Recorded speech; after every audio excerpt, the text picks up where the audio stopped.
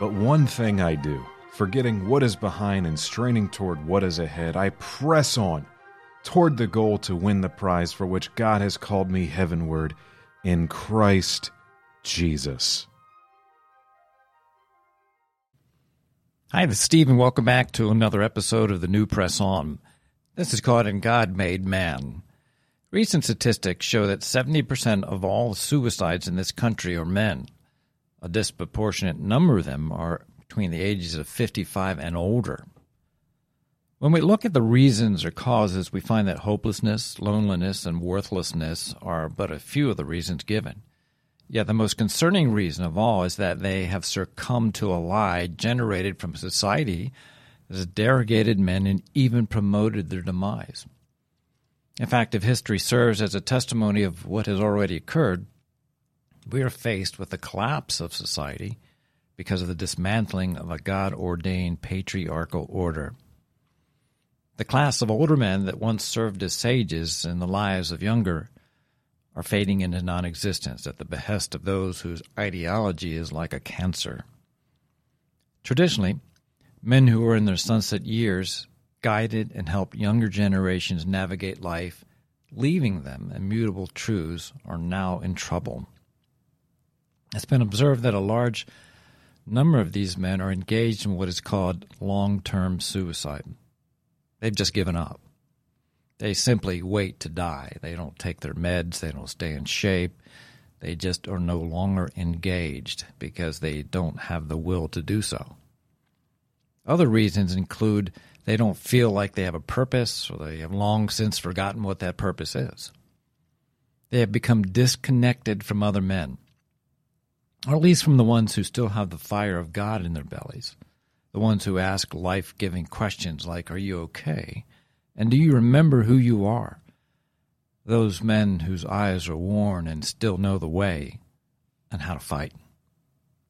There is but one hope.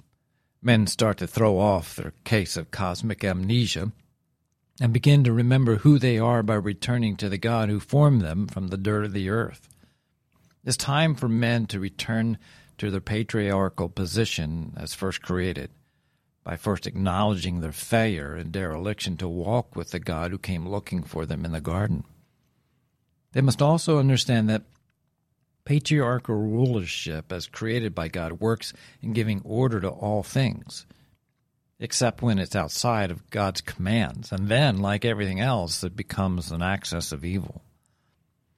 A society that works outside of this natural order is destined to fail because the next generation of male leaders, good husbands, great dads, and defenders of truth become society's walking, courageless lemmings. Sadly, woke churches who have fashioned themselves and their ideology after the world has done little more than neutered the very purpose men were created. They do this by dismantling healthy men's groups within the church and exchange them for a more fashionable community group. Men need healthy male relationships whom they trust and can exchange ideals with and struggles. A place where they don't face these struggles alone, and a face that helps them remember who they are and whose they are. Today, our society is collapsing in front of our very eyes. It's not an accident, it's intentional. By congruently deconstructing and then demonizing older men, younger generations are easily targeted. In fact, young men have always been the target of despots, from throwing newborn males into the Nile, or like Herod ordering them to be slaughtered up to the age of 2 because of the fear of a real leader ending their godless reign. Open war has been declared on young males through the internet, social media, video gaming, and public education. All seek to recondition their minds and turn them against those who are trying to protect them. Because of social media, their relational skills are poor, and they struggle to connect to real people. Testosterone levels are trending downward, and masculinity is labeled as toxic. Worse yet, they are lied to by professionals at vulnerable and impressionable ages about their bodies and invited to act on unstable feelings to become another sex. Ironically, during World War II, when Nazi doctors performing similar experiments on children were captured, they were marched to the gallows. Yet today, protective parents are arrested for trying to stop the madness. Romans 1:25 says this: "They exchanged the truth about God for a lie and worshipped and served created things rather than the Creator." This has become reality. It must be stopped, not by large men's conferences or highly publicized events, but by the way God has always moved throughout the course of history, one by one, two by two, street corner by street corner, neighborhood by neighborhood, life by life. In this case, one aging male life at a time. It starts with a conversation to the forgotten man to ask him, "Are you okay?"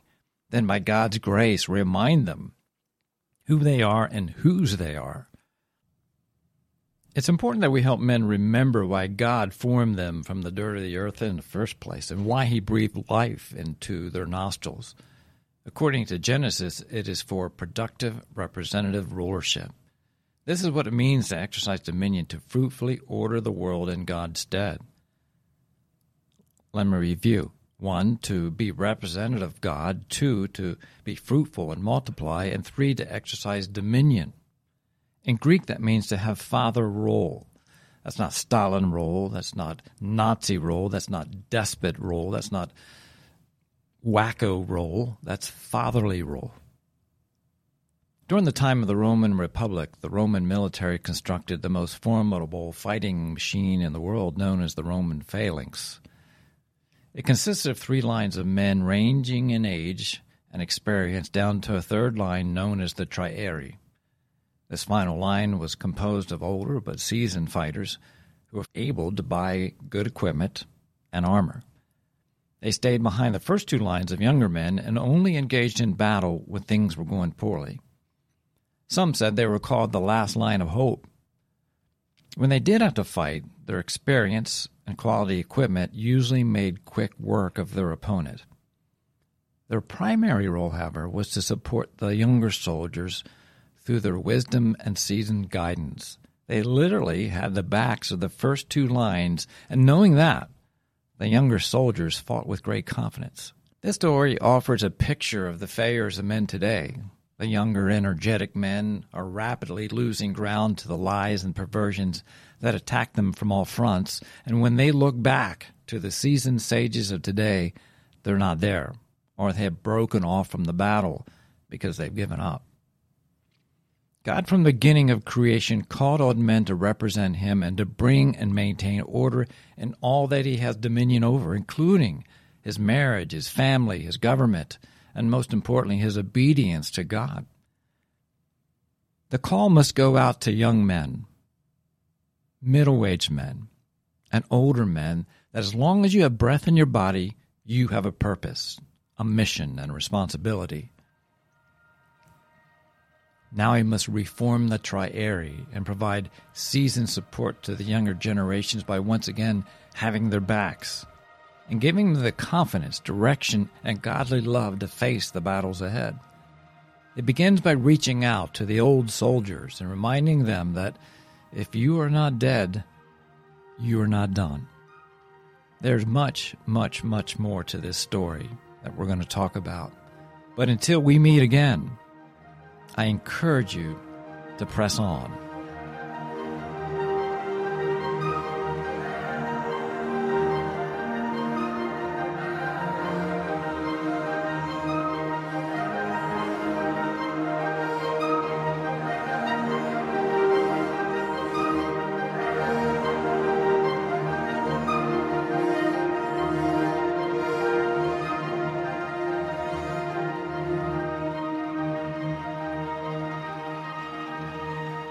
Buried myself in 100 books, and I can't see out, nor can I breathe out.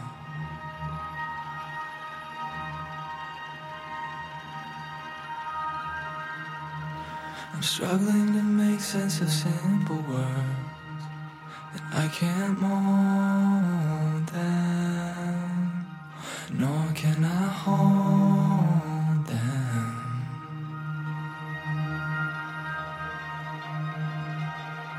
So Lord,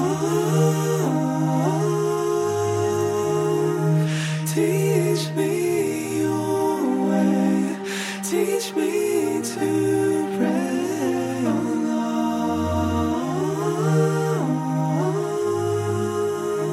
Lord. Sing in me your song, that I'll be made strong.